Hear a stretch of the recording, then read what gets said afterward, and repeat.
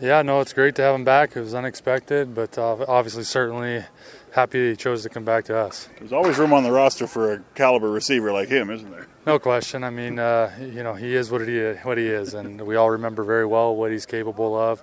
And like I said, it wasn't totally unexpected to get him here, but very thankful and grateful that it's happened. It's our job to get him ready this week. How did he look today?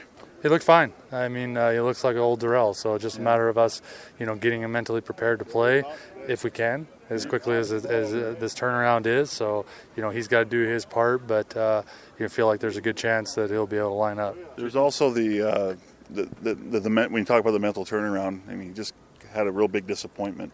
So how confident are you that he can wrap his head around what he's doing here? I'm not worried about Darrell's mental state of whether he's happy or not. I think he's thrilled to be up here playing for us again. I think that takes this thing away from being let go. Anytime you're wanted by an organization, I think that helps, matters. It's not like he's at home not doing anything. He's up here playing ball, doing something he loves to do, and we're one of his extended families, and obviously welcome him back with open arms. Jason, it looks like Darrell's not the only reinforcement you guys might be getting back. Looks like there's a crew could be ready to come in. Yeah, we're getting healthier. I mean, at the end of the day, we knew that was going to happen. We knew we were weeks away from that being the case for everybody, but certainly going to get some reinforcements back.